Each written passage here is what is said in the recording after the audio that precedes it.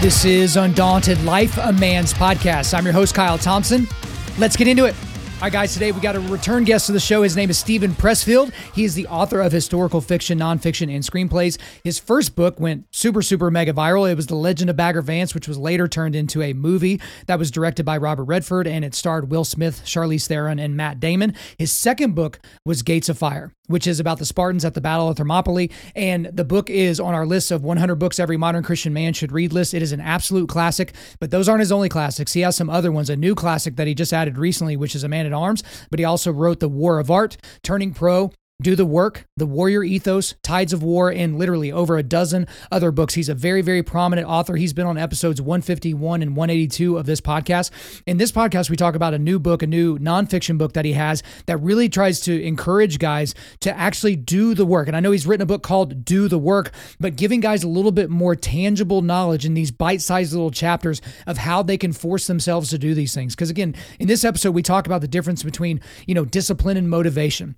We talk about the muse, and we get into kind of a deep conversation. I pressed him a few times on the muse and how he actually prays to the muse and what does that mean, especially within the context of a Judeo-Christian ethic or a Christian worldview that I have. But we talk about so many amazing things in this particular interview. And the thing about his book and about his style, even during podcasting, is there are little nuggets, there are little sticky nuggets of facts that will help you to just do the things that you need to do. Because he even said in the interview, like, there are times whenever you're just, the hard thing is the thing that will lead you to a good thing. But a lot of us choose to not do that. Even at one point in the interview, he kind of turned it around on me and he asked me a couple of questions. So I think you guys will enjoy that. But I always enjoy my time with Steven Pressfield. He is one of our favorite guys to talk to on the show. And every time he has a book that comes out, which is a couple of times a year, he will be coming back on. So guys, without further ado, let's get into it. Steven Pressfield, welcome back to Undaunted Life of Man's Podcast. Thank you, Kyle. It's great to be back. Thanks for having me. Hey, if you keep writing books, you know that you can just keep coming back on. I think this is your third appearance. So, just keep churning them out, okay? Well, then I'll be seeing you every 6 months because that's kind of the way it's going. Okay. Well, see, that's the thing and we're going to get into that today. Part of the reason why you're so prolific as a writer is because you actually do the work of writing, no pun intended, for people that know your back catalog. But I did want to kind of start someplace because I don't think I embarrassed you enough in the first two times you appeared on the show that I want to make you a little sheepish from the very, very beginning because you're a humble guy. You like to deflect compliments and things like that. But your name comes up all the time in the mouths of some very, very prominent people. Joe Rogan will mention you once a month or once every couple of months and mention your work. Jack Carr, obviously, who's having the biggest summer possible, with the release of his fifth novel and the release of the Terminalist series on Amazon and the re-release of the Terminalist book. He is about to shoot off to the moon. He gives you a ton of credit, and just about every opportunity he gets, he mentions Steven Pressfield. So how does that make you feel? Like, let's dig in a little bit. You can be a little bit cocky. That's okay. Maybe I am a humble guy, Kyle, because it somehow, or maybe this is a character flaw, but that certainly doesn't go to my head in any way. I'm happy that stuff I've done, has influenced people in a positive way. But it's always on to the next book and the next, whatever the next challenge is, and are you up for that one? So. That's sort of the way I kind of, judge myself or rate myself. But in any event, thanks for the very kind words. I appreciate it. I'm going to force you to talk about it a little bit further. Has there been a time, because I'll say this, I'll put it in the context of me, which is a much, much smaller scale compared to you. But when someone sends me an email and they say, hey, I'm 17 years old and your show has meant so much to me. I've grown so much as a young man. I started listening at the age of 15. I don't know what to do with that. And then I get a grown man in his 50s that's like, Kyle, I've been listening to your show and I'm a more focused husband. I'm doing better at work and I'm doing these things. And I'm like, I just remember I'm just a dude that throws on a black t-shirt and hops in front of a microphone a few times a week. But the impact I'm having and the impact that the show is having humbly it is humbling to me. Like I say that humbly, but it is humbling to me because there are times when I'm like, man, I don't really want to record right now, or I don't really know if this stuff is landing, but it is landing. So have you had times like that, either with someone that is prolific, or maybe even someone to just write you an email or drops you a DM or comes up to you on the street, where it's like, wow, I guess I am having a much bigger impact than I ever would have thought possible when I was, trying to avoid going to Vietnam years and years and years ago. It is humbling, I guess. Maybe that's the word. But I think like Seth Godin, I know you know who he is. He definitely, his agenda, as he says himself, is to create change. He really wants to get his ideas out there and change the world. But I don't know about you, but for me, like in books like The War of Art or Turning Pro or the other books of mine that have had an effect, I'm really writing for myself. My motivation, I've heard people say, oh, you should, as a writer, you should sort of imagine an avatar of your typical reader and figure out what you're trying to address to them. But I don't do it that way. I'm just kind of writing for myself. I'm just trying to sort of express, the sort of the world as I see it, the inner world as I see it. And if it helps people, that's great. It's humbling. I really don't know what to do with it. Well, I won't make you keep talking about it, but I will say that for me, like, I'll get complimented off air, and you've done so with me. You were one of the earliest people to compliment my interviewing style. And, that's very awesome to hear from someone like you. But part of my interviewing style is I'm thinking about what's interesting to me and what's exciting to me. And what ends up happening is my listener, my end user of this podcast is like, yeah, I wanted to know that too. And every now and then I'll miss the mark and someone will say, why didn't you ask them this? And why didn't you talk about this book or this quote or whatever? And that's fine. But like, I think about myself and I try to be inquisitive because I know my audience mirrors a lot of the same attitudes that I do. And if they don't, some of the best compliments I ever get are, Kyle, I don't always agree with you, but, and whatever's after the but, I'm fine with, because that means they're still listening. They're still engaged. And so I think that's really, really important, that if it's interesting to you, whenever you think about your audience, air quotes, your audience, wouldn't you imagine that they would be reflecting something that you're trying to bring out in your work, right? Yeah. But it's the black T-shirt, Kyle. That's the thing. That's the key. Yeah, absolutely. That's my calling card. And people think I only own. Yeah, see, people think I own one shirt. It's like, guys, like they do make multiples of these shirts, and they do all fit me.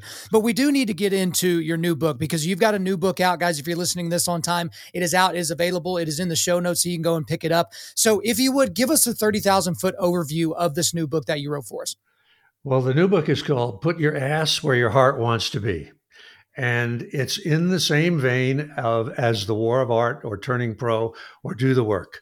And but it comes at it from a slightly different angle. And it starts with the idea of, if you want to be a writer, people say, oh, I want to be a writer. I want to be something. You want to be a writer, put your ass in front of one of these things, Right. There's magic. If you want to dance, get into the studio. If you want to paint, get up in front of an easel, right? So on and so forth. There's real magic in physically moving your body to the place where your dream can come true. And then the book takes it into deeper levels and that, until it becomes fairly spiritual, which we'll get into that a little bit as we talk today, Kyle. But the whole idea of taking your material person, your ego, your commitment, the stuff that's physical, that's in this world, and putting it in the place where your calling is, where your dream is, where your higher self is. That's, if there's an answer, that's it, And if there's a reason why we're on this planet, if you ask me, that's it too. Absolutely. And we will 100% dive into some of those heavier topics, but to kind of stay kind of hovering over the book a little bit, there's a couple of interesting things about this book. The first thing is that, guys, when you get it, whether you get the digital version or the physical version, these are kind of short 1-page chapters. They're almost like journal entries. And so like this, I don't know that you necessarily should use it this way, but like if you're a bathroom reader, like you could get a couple of chapters knocked out like of this book. Yeah, like but don't use it while you're on the toilet. Just like read it while you're on the toilet. But also my understanding is this is your first kind of foray into self-publishing, if I got that correct. So talk to me a little bit about why you wrote it the way that you did, and then why not put it out with a publishing house, which you've done for a couple of dozen books. Well, when I first wrote The War of Art, which was like 20 years ago, it was really a short book. At least it seemed at the time like a really short book. Now I look at it, it looks like War and Peace. It's like so big and so long, and people's attention spans have shortened, Right. And so I don't know, the style that The War of Art was written in, which was in same sort of short, punchy paragraphs, I found to be exactly right for this kind of subject. And so I've kind of shortened them a little bit. And I don't mind at all having having a chapter that's 3 sentences long, because I think something about this material, the material of digging into your own heart and finding where you're going, it lends itself to that sort of, I don't want to say parable style, but a really short thing that makes you think. Right. I would say about this book, like The War of Art, that you read a chapter, you got to kind of stop for a second, and absorb it a little. It isn't something where you just flow. And as far as self-publishing, I have had a company, Black Irish Books, that published The War of Art with my partner, Sean Coyne. But we've sort of gone in different directions. And so in order to keep publishing and keep control of it, I've had to start my own little company again.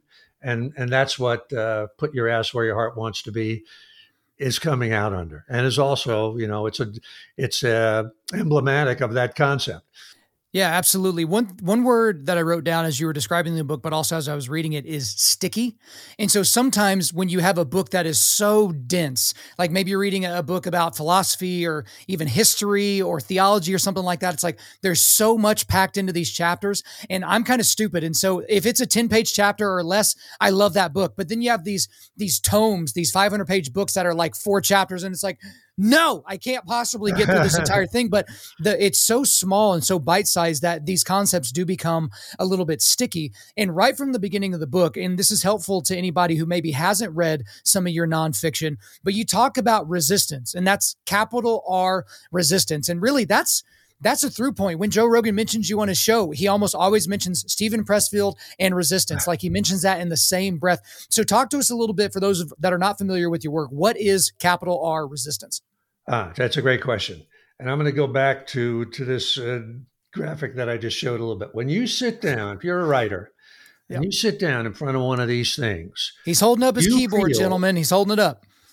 You feel radiating off of that keyboard a negative force that is like trying to stop you from doing your work, trying to make you go to the beach, trying to make you go back to bed, trying to make you give into some kind of distraction. It's the same sort of principle as if you've ever bought a treadmill and brought it home and you find it collecting dust in the attic. Like, why is that happening?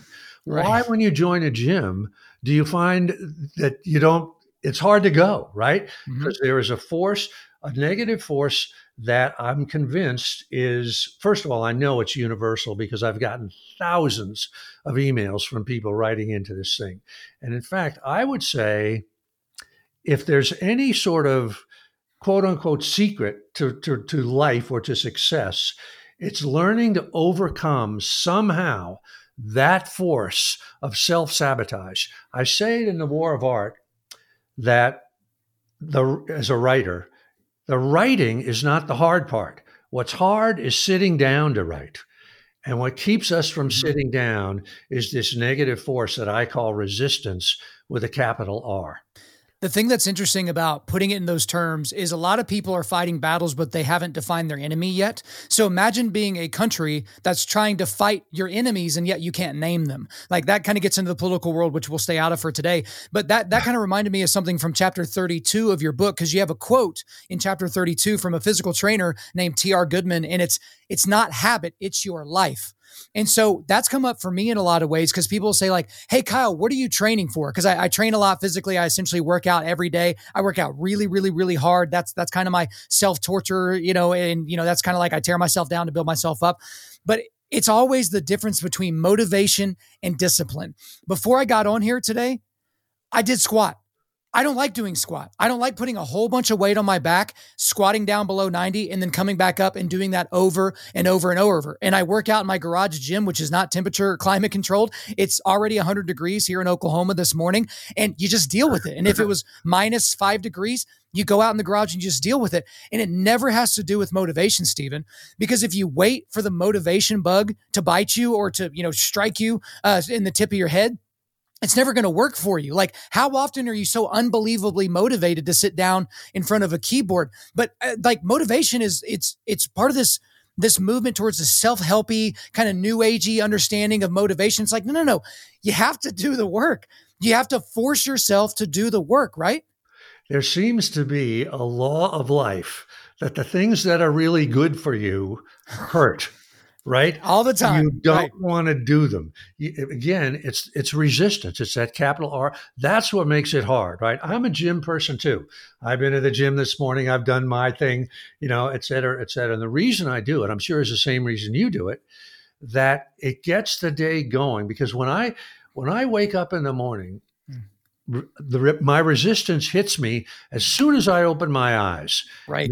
The resistance to do the writing for today, doing whatever else it is. And so for me, physical exercise, again, when I say put your ass where your heart wants to be, that is the gym for me. Putting your physical ass there in the squat rack, wherever it is, and doing something you don't want to do gets that rhythm going, gets the mojo going, because you know that's what you're going to have to do for the rest of the day, is doing things you don't really want to do. On the other hand, if you did all day long the things that you do want to do, you'd go into the toilet in a week and a half, Right. And a lot of people live that way. I remember when Jordan Peterson was talking, he's mentioned this several times, but he's talked to people about their ideal life. And they always describe kind of the beach and, pina coladas and that type of thing. And then he's basically like, okay, then after 2 weeks, what are you going to do? like human beings need struggle, but you're absolutely right, Stephen. Like the moment my alarm goes off in the morning or I hear my son wake up or something like that, I think to myself in that exact moment, not I have to pee or, oh, look at all the stuff I have to do today. It's like, there's no way I'm going to be able to work out today. There's simply no way. I'm not going to be able to physically get out of this bed and put on my clothes and go to the gym. And like the thing is like my gym's not away from me. My gym is in my garage. And so I've done all I can to tell resistance to go pound sand, because resistance is in your car keys and it's in your gas tank and it's in the commute to the gym and it's in the person that you don't like anymore that works out at the same time that you do. All that's resistance. So I try to tell guys, try to minimize the size of resistance as much as possible to kind of bring it down to size. And that means taking away those barriers to entry. And one of those things you talked about, and you kind of teed it up a little bit from the beginning, for a lot of people, whether you're an artist or a content creator or an entrepreneur, there's a little bit of resistance in terms of where you're located. And so you talk about that in the book. You talk about how you might need to move to one of these hubs if you want to do a certain thing. So maybe there's the current hub for jiu-jitsu is now Austin, Texas. Maybe if it's the arts like theater, maybe it's New York City. If it's, learning how to run cattle, maybe it's Wyoming. Like there's all these different hubs of things. But as soon as I read that, Stephen, I got to be honest, I thought, is that actually true though? In this post-COVID world that we live in, this post-Zoom meeting for everything. Look how you and I are connecting. We've never met in person, and yet this is our third time hanging out together over Zoom. So like for a lot of businesses, do you actually have to move? Because I'm running this business from right in the middle of Oklahoma, and it seems to be going okay. I don't think you actually do have to move, because in a way, metaphorically, because of the web, because of Zoom, because of Zencaster, you can make yourself in the hub of things just sitting right where you are. And also there's another chapter in the book where I talk about Stephen King, who lives in Maine and he lives in Sarasota, Florida, or William Faulkner, who lived all his life in Oxford, Mississippi. And did they have to go to Paris? Did they have to go to some place like that? And the answer is, in a way, they were so committed and so true to their own heart that they, wherever they were, was like their own personal hotspot. Right. They brought that with them. So it really didn't matter. They could go down to Starbucks. Jack Carr is a great guy for doing his writing in the craziest places, I mean, in coffee shops and in airport waiting rooms. Somehow he's able to do that because he's so focused that he has his own sort of personal psychological hotspot that he produces. But I will also say that the idea of, if you want to be a dancer, you want to be a ballet dancer, it sure makes sense to go to New York or to some place where there are a number of ballet companies where you can get the training, where you can make friends, and so on and so forth. But you're right. In the post-COVID world of Zoom and Zencaster, you can create your own Paris right where you are.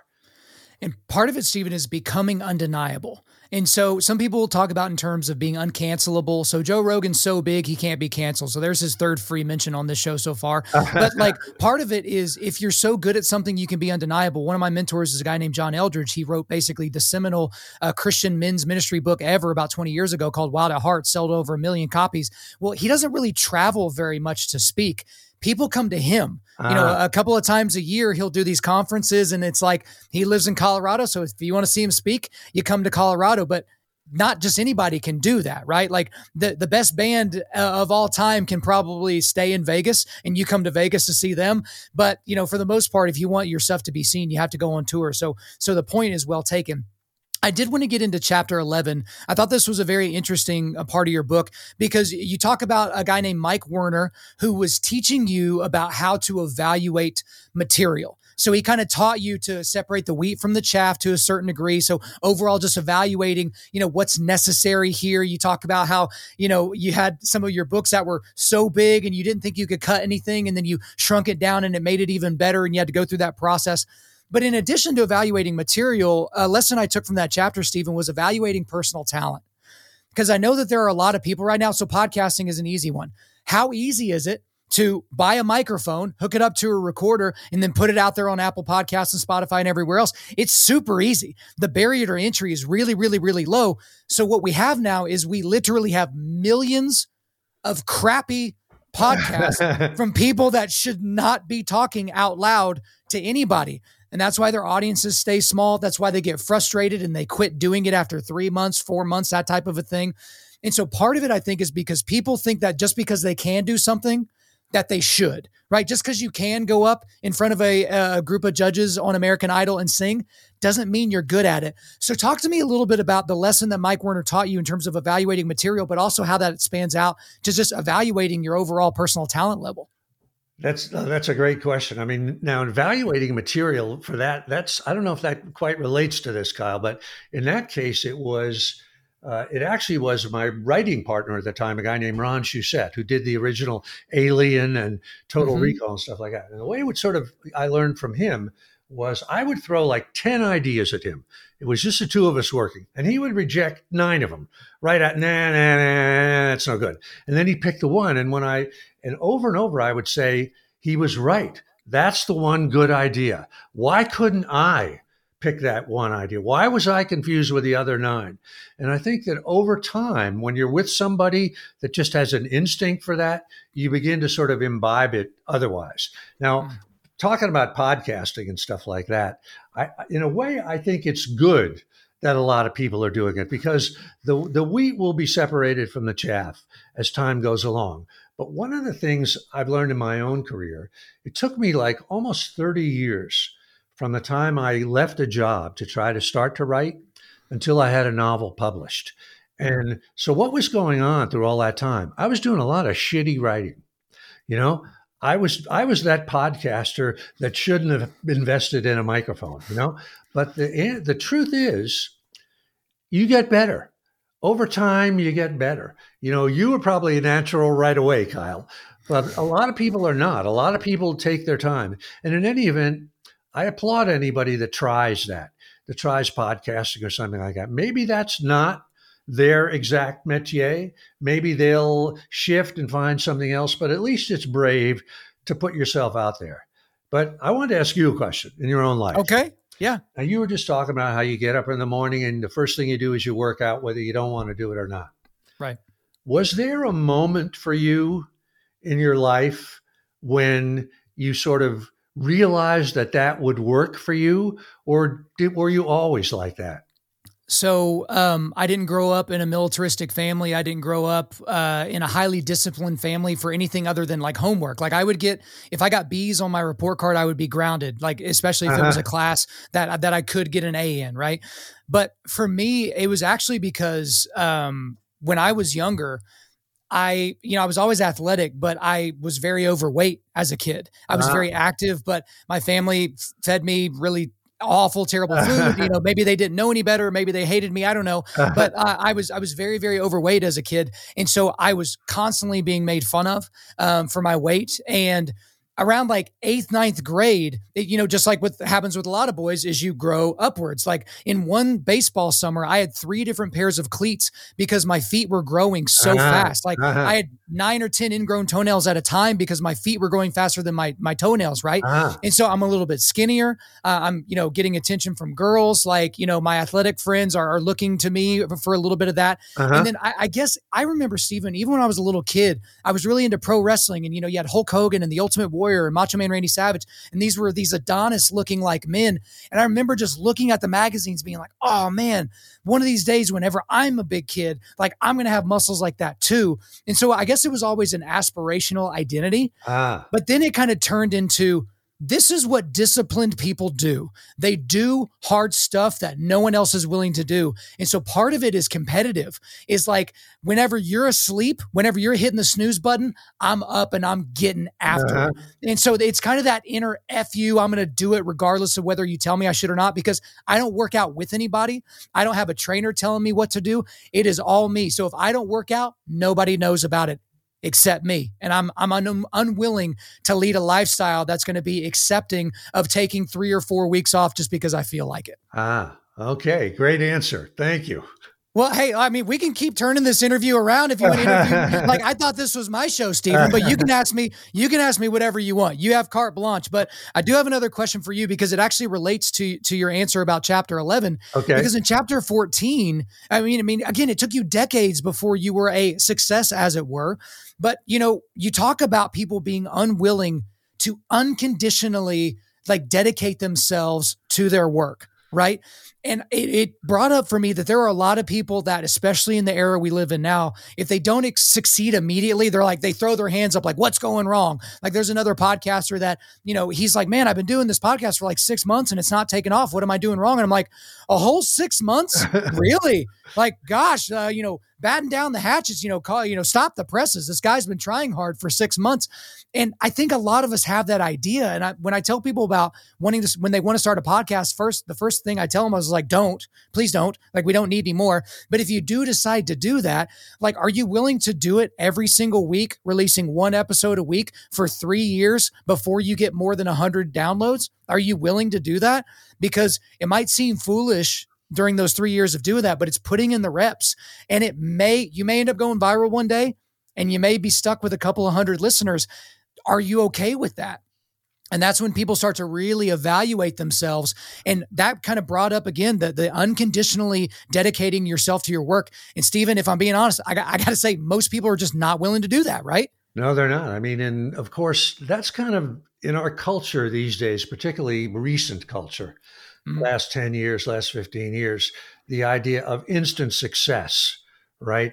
That's what you hear about. You hear about somebody that produces a sex tape and it goes viral, or they do some dance in their bedroom. Some 14-year-old girl does a dance, and the next thing you know, she has 10 million listeners. I mean, we never had that sort of thing before the web, right? And this sort of fantasy that you can succeed overnight. And it's absolutely not true. If I were to say anything, well, I'll tell you a story. This is a workout story. Like I say, I'm a gym person just like you. And a few years ago, I fell off the wagon for like 3 or 4 months. And I was like kind of in despair over myself, what a bum I'd become. And I was talking to a friend of mine, a woman who was also a gym person. She said to me, Steve, she said, the gym for us, this is a lifetime commitment. We're going to be doing this when we're 90. So don't feel bad. You fell off the wagon, you're going to get back on. You're probably going to fall off the wagon again 3 or 4 years from now. So don't just take it in stride. You're a human being. You're entitled to screw up. This is a lifetime commitment. And that's a great question to ask anybody that wants to start anything, a podcast or, filmmaking, you name it, whatever. Are you in this? Are you committed to this for life? Because if you're not, Joe Rogan is certainly committed to whatever it is, and that's why he's doing what he's doing. So I think that this idea that there's an instant hack is a real unhealthy thought to have put it. If I had kids, well, the first thing I would do is erase that, delete that from Right. from their mind, because it's real destructive. Well, it is destructive. And just to be honest, I struggle with that as well, because I will see people that are, in my own humble opinion, not nearly as talented at, doing the whole podcast thing, but depending on who they're married to or depending upon what viral moment they had, all of a sudden their audience is half of what mine is in a week. And it took me 5 years to build, like that kind of a thing. And so again, it's that competitiveness, but a lot of it's envy. And I have to really check myself and be like, look, this is not destroying them. They don't even know I exist. Right. And here I am wasting my time and effort, lamenting the fact that they're where they are and I'm where I am. And so I think it's good to always put yourself in that particular place. But one thing that also brings up for me, Stephen, is in chapter 31, I think the name of the chapter is A Lifetime, 1 Hour at a Time. And someone brought this up. I can't remember who did it exactly. I'd love to be able to give them credit, but they were talking about it in terms of Christianity. They were like, it was Dale Partridge. So he's a theologian and author and all these types of things. He runs relearn.org. But he said, it's not how many years you've been a Christian, it's how many hours. And I think about it also in terms of jujitsu. Like, I've been training jujitsu for about 5 years, but how many hours is that? Because I know people that have been training jujitsu for 5 years that have trained 3, 4, 5 times the hours, the amount of time that I've done out. And so, like, for me, I'm trying to change that paradigm in my brain of, like, Stephen, you've been an author for how many years? 50 years. 50 years. At least trying to be. Let's put it that way. But that's the exact point, is there are people that have been an author for 50 years that don't have nearly the amount of hours put in. And so I think for all of us, it would be much more beneficial for us and to our art or our work that we're producing if we think about it in terms of hours, not years. Does that make sense? Yes. But let me say this, kind of the point I was really trying to make there was, let's say you have a dream that a calling that you're driven to do, but you're married, you have a family, you have a job, you have obligations, whatever it is, and you just can't find the time to do it full time. Can you do it 1 hour a day? And my answer to that is yes, because as I say, the muse, the goddess, doesn't measure the amount of time that you put in. She measures the commitment. She asks herself, is this person in that 1 hour really putting her heart and soul into what they're doing? Are they really committed? In that case, the goddess will help us, So I do think that it's absolutely possible. And for me, for years too, when I would work a full-time job, I would just come in on weekends and do my writing then to the office on weekends, or I'd come home and get in an hour at night, something like that. So it is possible to be a full-time artist 1 hour a day, even though it doesn't seem to make sense, but it's true. And another thing I want to say, let me throw this at you too, Kyle. Yeah. Like right now, this is to encourage anybody that has a limited amount of time. Mm-hmm. Right now, I'm a full-time writer. I have nothing else that I do. But it turns out that with all the things you have to do, correspondence, doing a podcast, when it all comes down to it, I wind up getting maybe 2 hours a day that I can actually sit down at the keyboard and work. So, I could have a full-time job and still carve out 2 hours. So if you're one of those people that can only get a couple of hours a day, you can do it. Anything at all, you can do it. I think it goes back to aspirational identity, like what we were talking about. And you're very complimentary of Jack Carr. I think you even talked about it in the book, where Jack Carr spends a lot of time writing, but he also spends a lot of time responding to direct messages, to doing podcasts, to going on interviews, to going on tour, making his face available and his attitude available. But if you're just really into his writing, you may think, oh man, I bet he has so much time to write. But if you hear him talk about it, he has to literally peel himself away from his life and go into seclusion to different places in order to get the book done. He has a computer that's separate from his normal computer that doesn't even have access to the internet, right? So basically he can just write on that laptop, and it's very, very important for him. So I think that's a good point. But you made it about halfway into the interview before you mentioned the Muse, and I'm glad you did, because I got some questions about the Muse. So I'm going to read a couple of quotes here. So from chapter 40, this is called Commit to Serving Heaven. So here's the quote.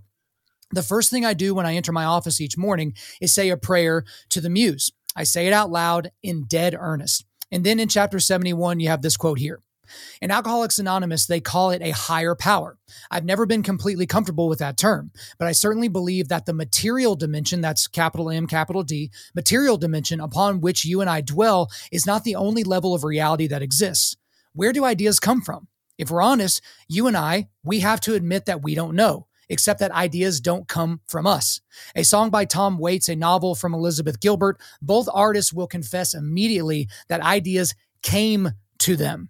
So I kind of want to break this down a little bit further, because obviously we're very open about this. You know, I'm a Christian, you know, I'm all these different things. And so I believe in the Judeo-Christian God. I believe a Middle Eastern Jew, you know, when he was 33 years old, that he was crucified on a Roman cross at the behest of the Jews, and that he rose 3 days later, and 2,000 years later, here I am talking about him. I believe that with every fiber of my being. So you're not there. You don't necessarily believe in that, but you're not where some people are, where they're completely shut off to things outside the material world. You're not a strict materialist in that way. So give me a little bit more in terms of what you think about that next dimension, or what that looks like, because a lot of people stop well before that. They don't really acknowledge, they just assume the idea came to them because, you know, hey, we used to be monkeys, and before that we used to be fish, and that idea came to me because I have to survive, and that's okay. So I'm just going to give you a little bit of runway. Let's chat about that some.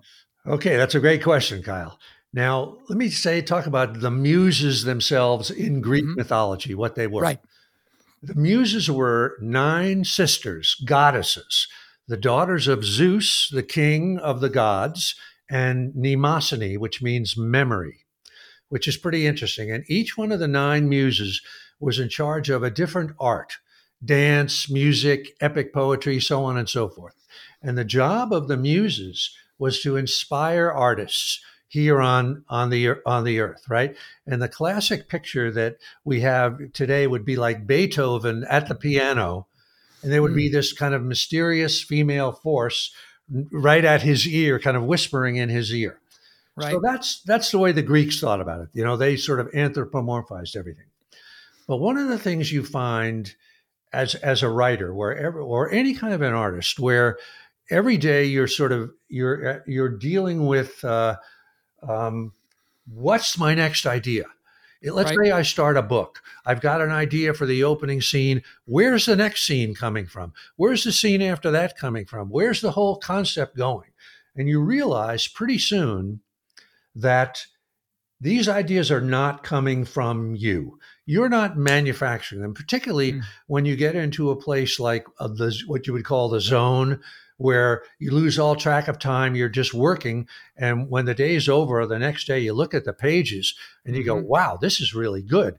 And it also feels like it's not coming from you. It's like, who put this down there? You know? So the idea of saying a prayer to the muse at the start of the day, and I don't think this is incompatible with Christianity or anything like that.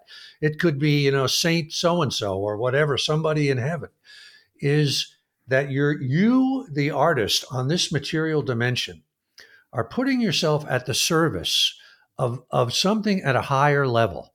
You know, I'm a believer that, like, the Ninth Symphony existed in some other dimension before Beethoven wrote it, you know? And you may not go along with that, Kyle, but that's what I believe. So that's kind of my life, is really trying to bring into this material dimension via my fingertips something that's already out there, that wants to be born, that's coming from some other dimension, which I would call a divine dimension, however you want to define it.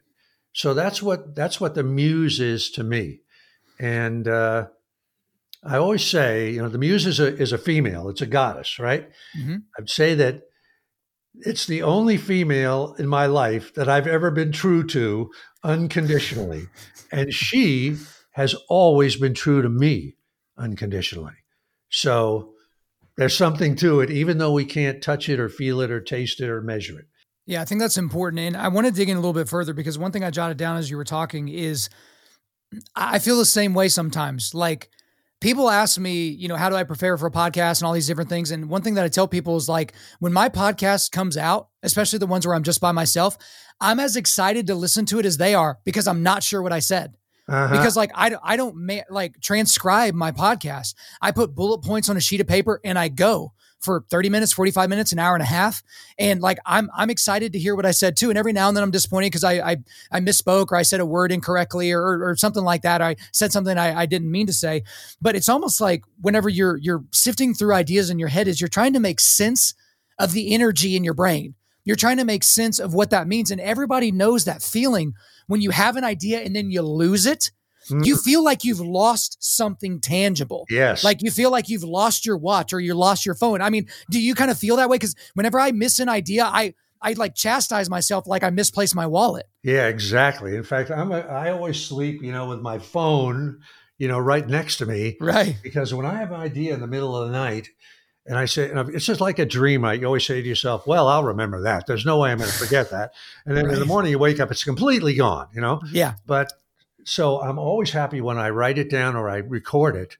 And then I go, it's like some friend is giving me an idea. It's like, where did that? I forgot about it already. Right. Well, I mean, I text myself constantly. Ah, And so like if I get an idea while I'm driving, I will turn on voice memos and it's usually about a podcast. It's like, oh, I want to make sure I make that point. Like, and it'll just pop into my head or it'll be kind of like a combination or a coalescence of a bunch of other people's ideas, but it's going to be said differently through my face. And so like, this is how I would say it kind of a thing. But I do want to kind of circle back to kind of what you were talking about. So A Man at Arms is one of the best fiction books I've ever read. I believe I gave it the award for best fiction book or most entertaining book last year. It is absolutely fantastic. You've written, it's right there in front of you. You sent me a bunch of copies. That's what we talked about in the last episode, guys. I'll make sure that's in the show notes so you can check out that book as well. But without giving too much away, one of the center points of that book, which has so many lessons in it, it has lessons about, masculine strength and overcoming even personal stoicism. And there's so many great lessons you can pull from that book, a fiction book of all things. But you seem to have, as a manner of speaking within that book, a deep reverence for scripture.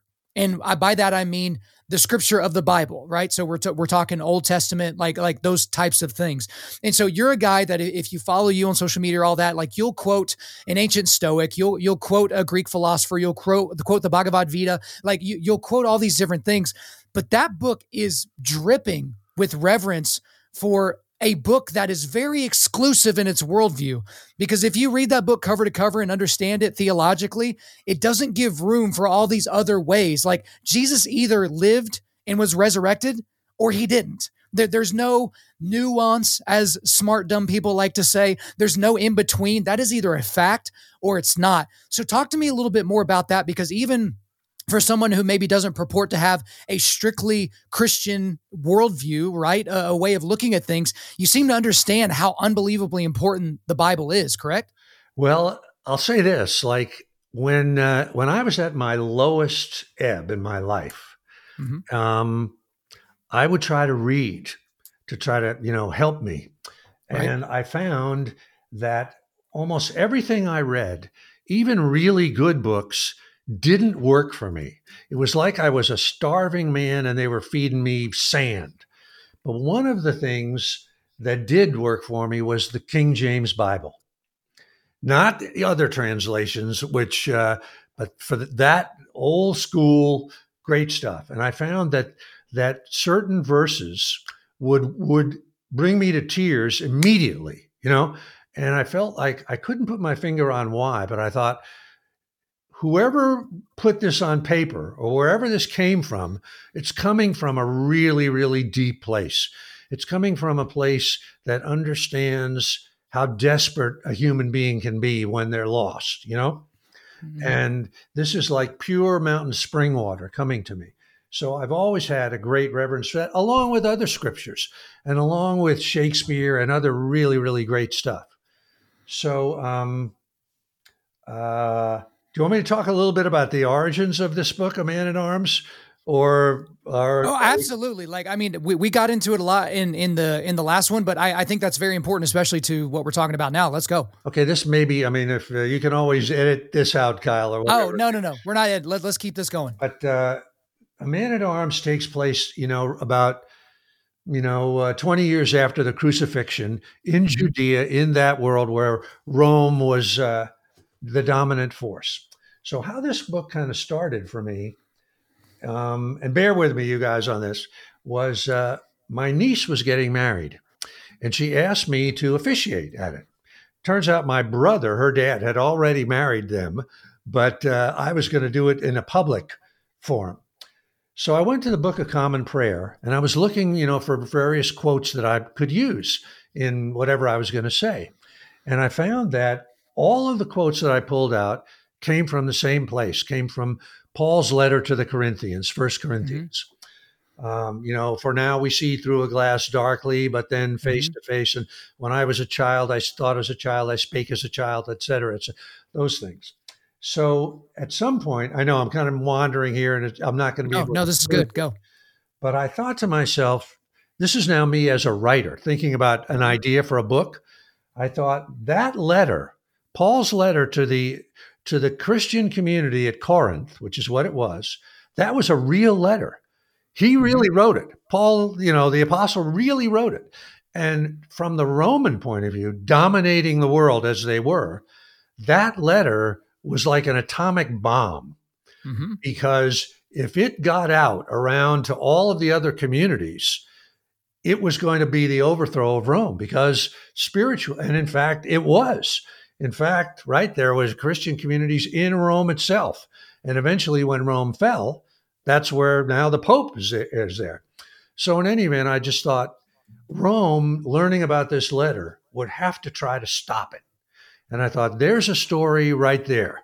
A courier delivering this letter, bad guys trying to stop it, and maybe one hero trying to defend it. Anyway, I'm sorry, I kind of blathered on about that, but that's how scripture really worked to give this story a real meat. I mean, when you talk about Mhm. what's in that letter, it isn't just, hey, how you doing? What's happening? It's, real explosive stuff about love. It's all about love, right? The greatest, Right. for now abideth these three, faith, hope, and charity, but the greatest of these is charity. That's powerful stuff.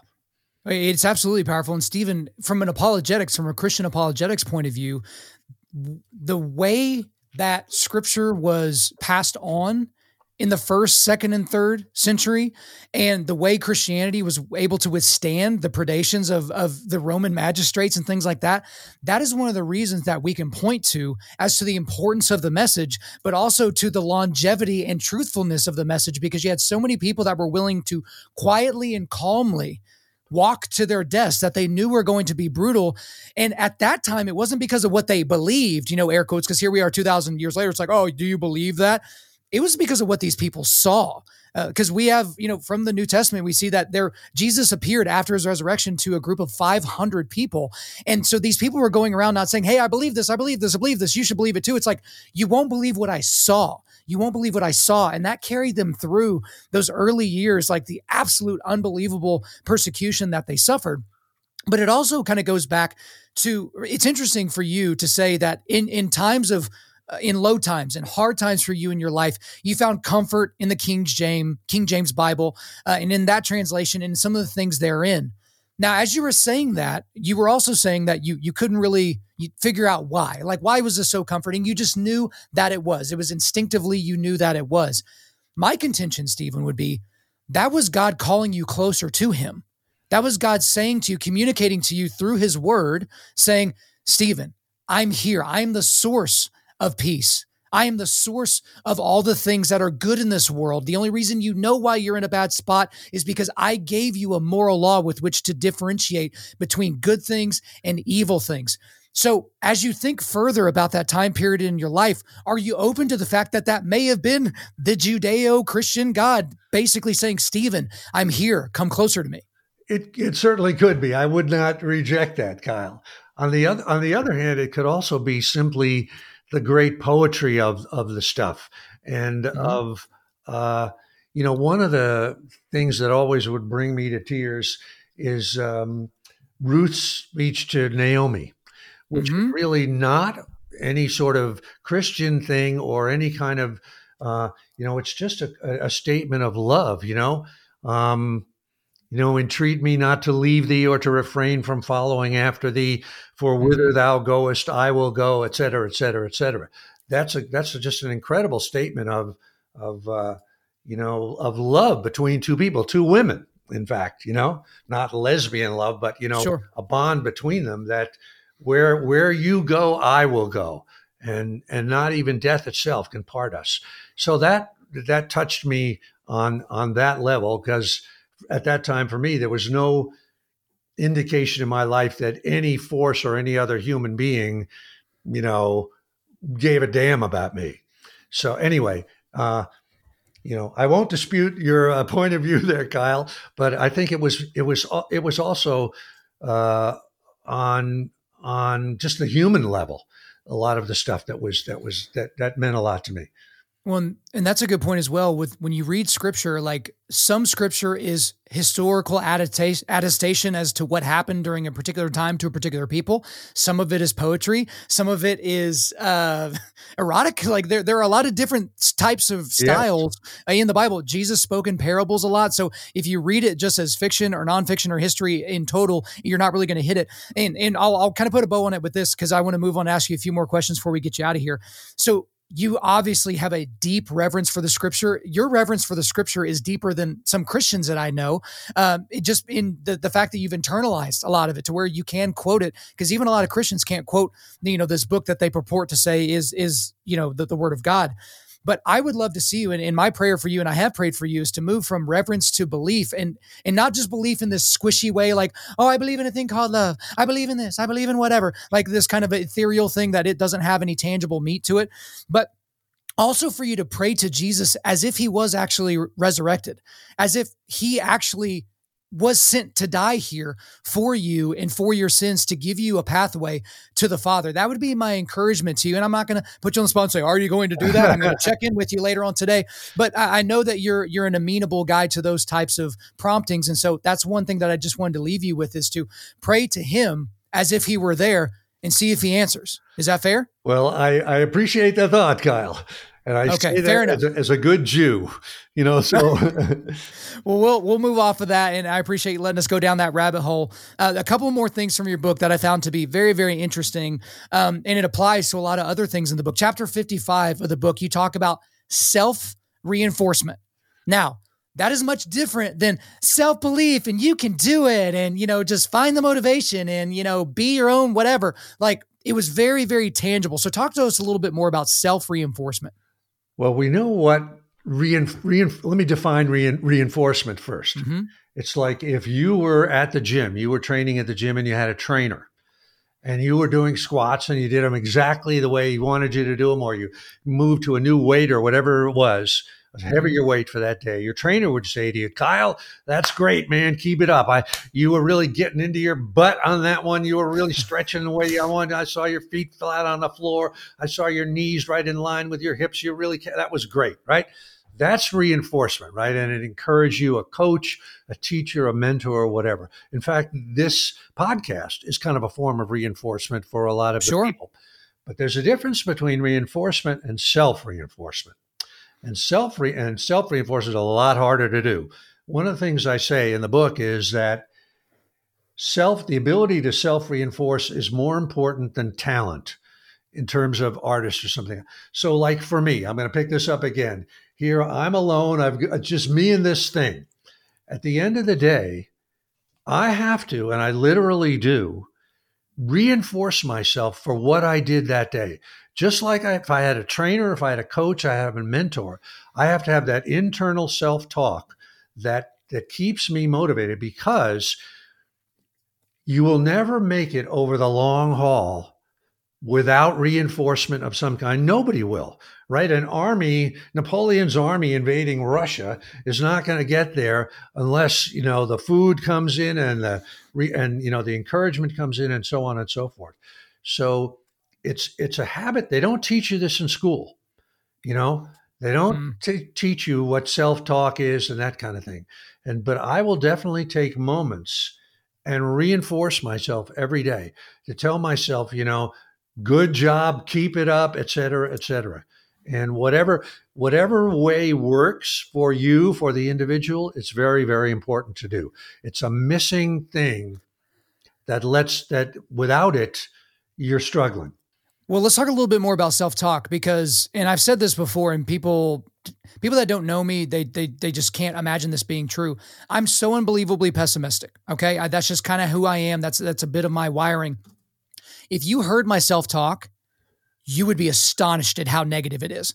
Like part of my, so I have you for 1 second. Go ahead. Go ahead. Say that self-talk, that's resistance. That's capital R resistance. That's not you.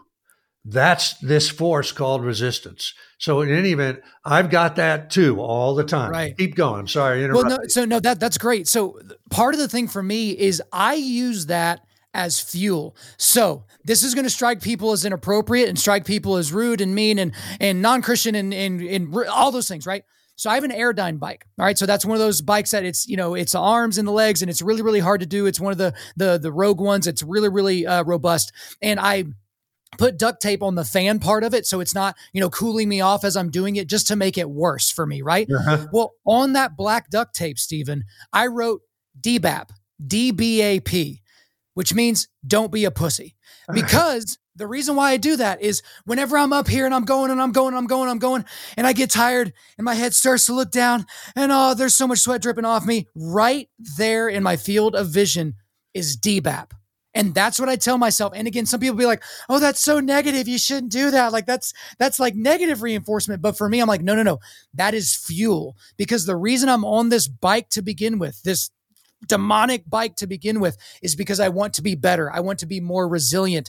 And so I know that that's probably not the healthiest thing in the world, Stephen, but like from your perspective, is that okay to kind of have some of that, like that gritty, almost angry self-talk as long as it propels you to something positive? I think it's great. That is self-reinforcement by definition.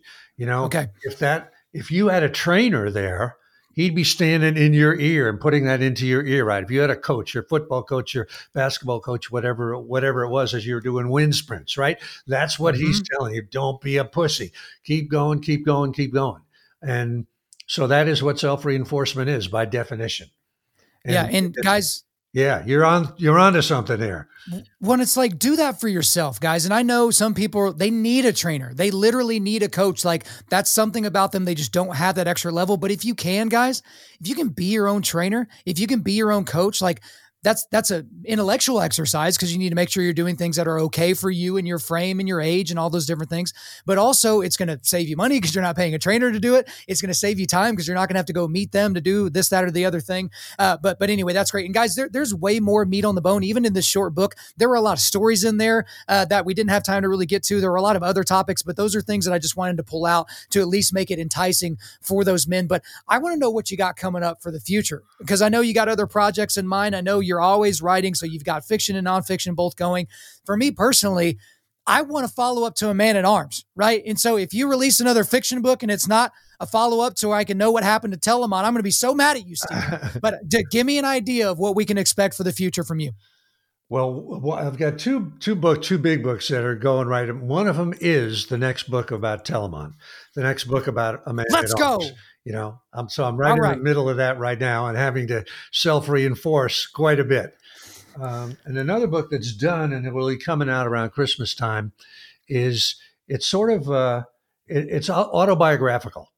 It's anybody who's read my books, The War of Art, or other books like that, I allude to certain periods in my life, when I was driving trucks or I was working on oil fields or I was in Hollywood or whatever, but I've never really written about that straight out, And so I thought maybe it's time for me to do that.